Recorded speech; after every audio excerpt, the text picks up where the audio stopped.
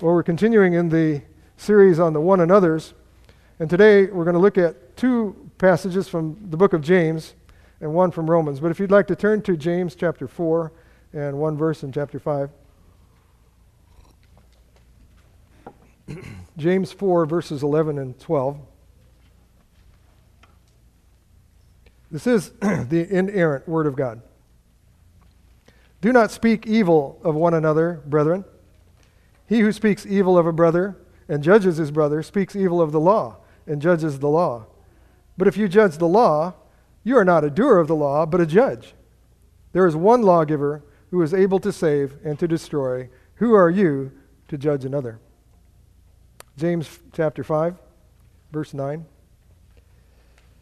Do not grumble against one another, brethren, lest you be condemned. Behold, the judge is standing at the door.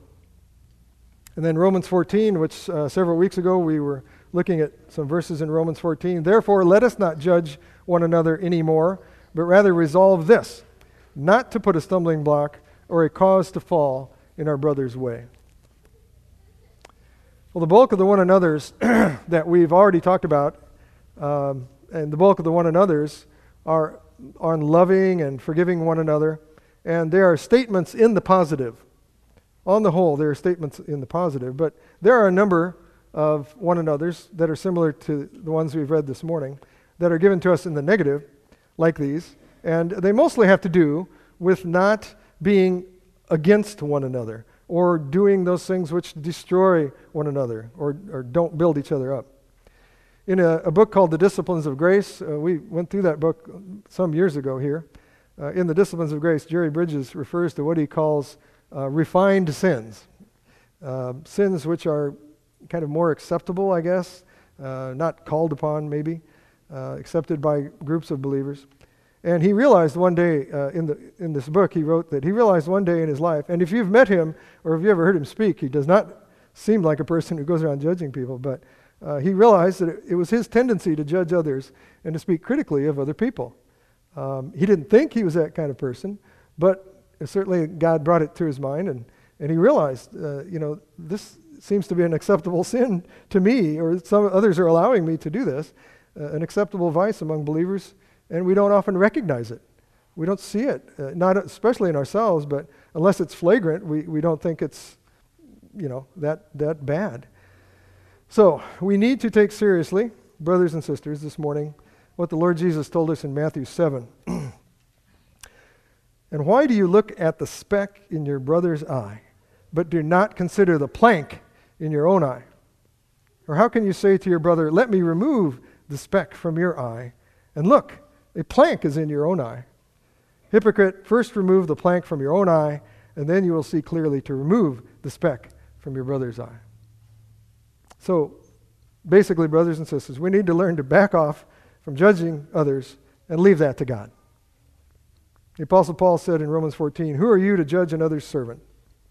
To his own master he stands or falls. Indeed, he will be made to stand, for God is able to make him stand. Now, a judgmental spirit usually comes out naturally in the way we speak about others. We come out in critical words or probably gossip at some stage. And certainly God knows when we think it, even if we don't say it. He knows when we think in those ways about each other, about one another. And we should be praying according to Psalm 141:3. It says, set a guard over my mouth, O Lord. Keep watch over the door of my lips.